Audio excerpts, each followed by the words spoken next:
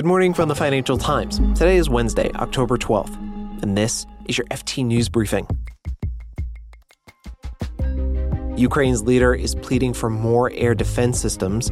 The Bank of England says it's getting out of the gilt market at the end of the week. As planned, no extensions. And U.S. banks will start rolling out their latest earnings reports, and things aren't looking too bad. What's challenging for banks is that bank stock investors, in the words of one analyst, they're never a group to enjoy the moment. I'm Mark Filipino, and here's the news you need to start your day.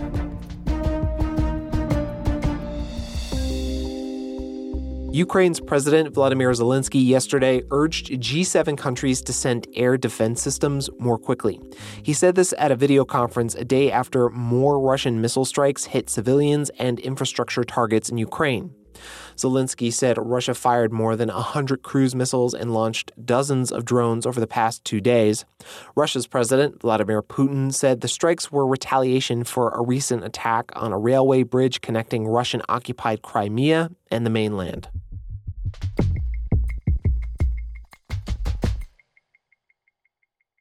The Bank of England yesterday warned of dysfunction in the UK government bond or gilt market, and it intervened for the second straight day, buying up government bonds to prop up prices. It's all part of the central bank's £65 billion plan to steady gilts after the market tanked in reaction to the government's mini-budget.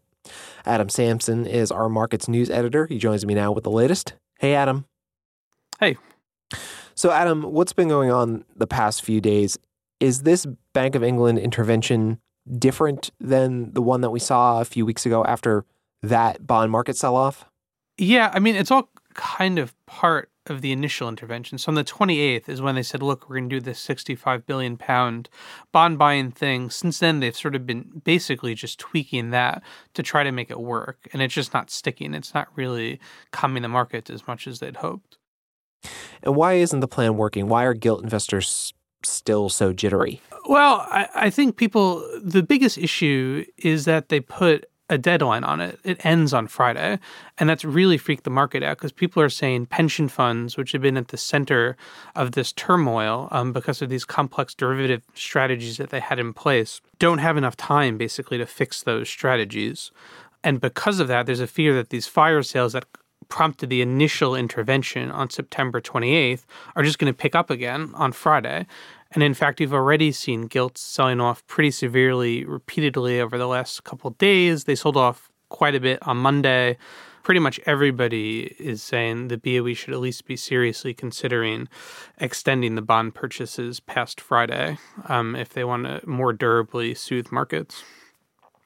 Couldn't they extend the program and buy bonds even after the Friday deadline? And if they could, would there be any drawbacks?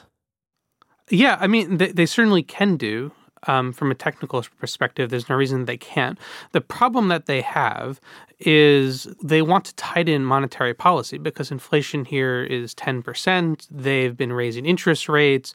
They were planning on beginning to sell bonds through a program called quantitative tightening.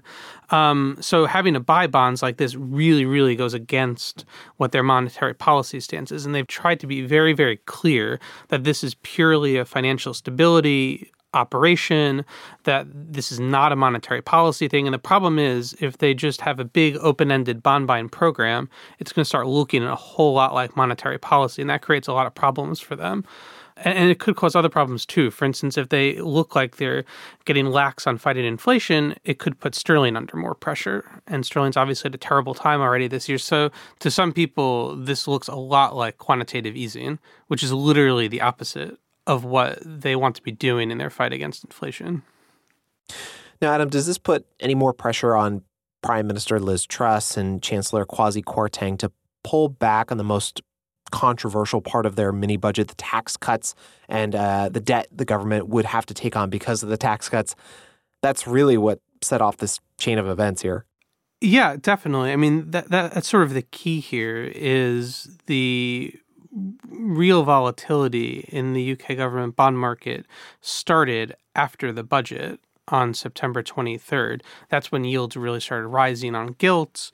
It was concerns about whether they were putting the economy on an unsustainable fiscal path. And it has certainly put the government under considerable pressure to at least, if nothing else, explain how they're going to improve the fiscal situation. They said that they will unveil a debt-cutting plan on October 31st, but there's really significant doubts about the extent of the government's ability to really do these really, really big tax cuts and still keep the economy on a good fiscal path. Adam Samson is the FT's Markets News editor. Thanks, Adam. Thanks very much.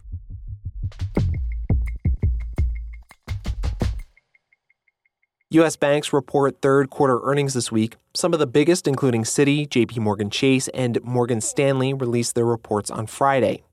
The FT's Josh Franklin says analysts are expecting banks to set aside more than $4 billion to cover potential loan losses. That's partly reflecting on just banks making more loans. The more loans you make, the more provisions you have to make. But also it reflects the uncertainty about the economic environment in the next 12, 18 months.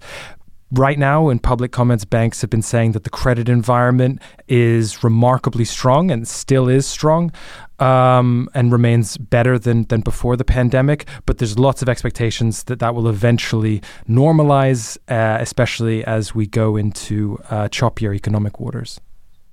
Yeah, this week, the head of JPMorgan Chase, Jamie Dimon, warned that the U.S. could be in a recession somewhere between 6 and 9 months from now. We also heard from the International Monetary Fund and the World Bank. Both offered up really gloomy outlooks. And on top of that, bank stocks collectively, big U.S. bank stocks, are down more than 20% on the year. Is there any good news, potentially, coming out of this most recent quarter?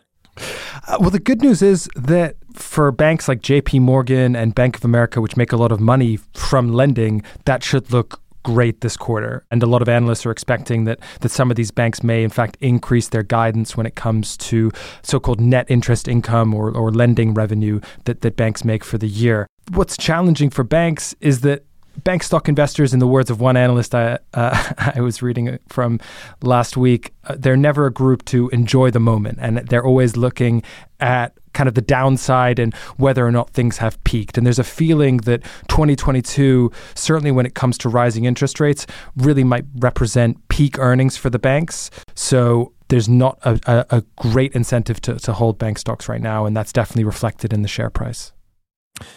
Josh, is there anything that you're keeping an eye on this week? Two other points that I'm keeping an eye out for. One is what banks say around managing costs. Obviously, going into a potential downturn and when deal-making activity has slowed a lot, that does focus the mind about potential job cuts, which is by far the biggest expense that banks have is the people. And then the other one is in the leveraged lending activities that a lot of these banks do, so helping provide financing for leveraged buyouts and things like that. A lot of the deals that were agreed earlier this year when credit conditions look much better have now soured a little bit, so whether or not banks are going to be nursing any losses from these deals. Josh Franklin is the FT's U.S. banking editor. Thanks, Josh. Thanks, Mark.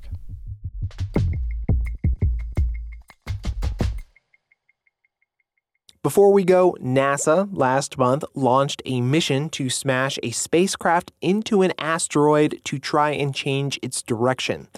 The results are out, and they're even better than expected. It's the first time humans have deliberately changed the path of a celestial object. The hope is that this deflection technology could be used in the future to prevent a cataclysmic asteroid collision with Earth. Yes, kind of like in the movie Armageddon. You can read more on all of these stories at FT.com. This has been your daily FT News Briefing. Make sure you check back tomorrow for the latest business news.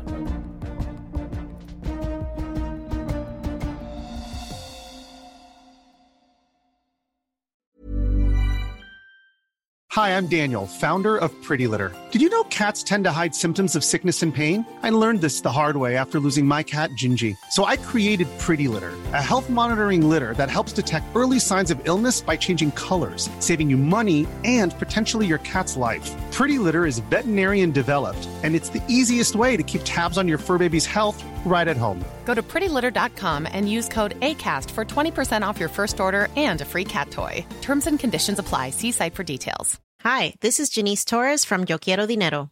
From a local business to a global corporation, partnering with Bank of America gives your operation access to exclusive digital tools, award-winning insights, and business solutions so powerful, you'll make every move matter. Visit bankofamerica.com/banking for business to learn more. What would you like the power to do? Bank of America, N.A., copyright 2024.